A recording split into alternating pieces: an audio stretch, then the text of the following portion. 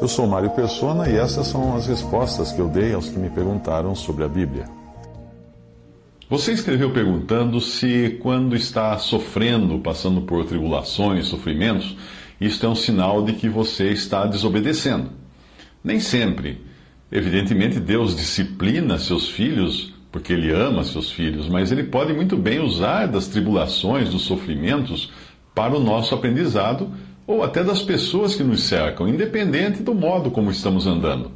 Muitos servos fiéis de Deus sofrem doenças, pobreza, rejeição, perseguição, porque Deus permite assim, como aconteceu com Jó, porque Ele quer ensinar algo a eles, ou a outros até, como nós aprendemos também do sofrimento de Jó, em relação ao que foi ensinado aos seus amigos também, além de Jó.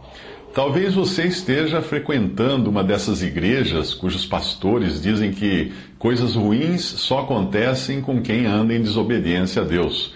E por isso não está entendendo como coisas ruins, como a enfermidade da sua esposa, a falta de dinheiro, estejam acontecendo com você, que procura fazer tudo direito. O problema está no ensino desses pregadores, que estão mais para lobos do que para pastores de rebanho. Um ensino que não tem respaldo nas Escrituras é às vezes ministrado deliberadamente para manter os seus membros presos pelo medo, seus seguidores presos pelo medo. Alguns ameaçam os membros dessas igrejas com maldições e até com a perda da salvação, o que é impossível de ocorrer. Caso esses membros das suas igrejas decidam andar levianamente ou até venham abandonar aquela instituição. Embora pessoas desobedientes possam, às vezes, sentir a mão do Senhor pesar sobre elas como forma de disciplina, isso não é uma regra. Se fosse assim, os ímpios não prosperariam neste mundo, mas o fato é que muitos deles prosperam e vivem até melhor do que muitos cristãos que padecem doenças, necessidades, falta de dinheiro, dificuldades.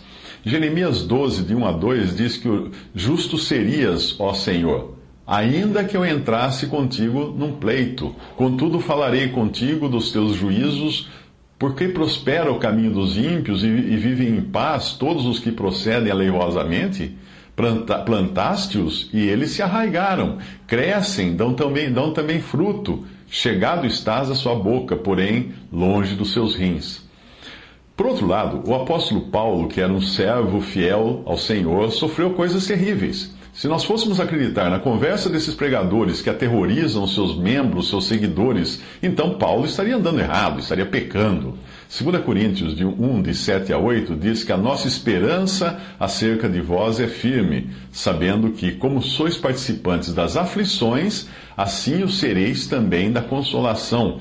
Porque não queremos, irmãos, que ignoreis a tribulação que nos sobreveio na Ásia, pois que fomos sobremaneira agravados, mais do que podíamos suportar, de modo tal que até da vida desesperamos. 2 Coríntios 11, 23 a 27 diz: são ministros de Cristo? Falo como fora de mim, eu ainda mais. Em trabalhos, muito mais. Em açoites, mais do que eles. Em prisões, muito mais. Em perigo de morte, muitas vezes. Recebi dos judeus 5 quarentenas de açoites menos um. 3 vezes fui açoitado com varas. 1 vez fui apedrejado. 3 vezes sofri naufrágio. 1 noite e 1 dia passei no abismo.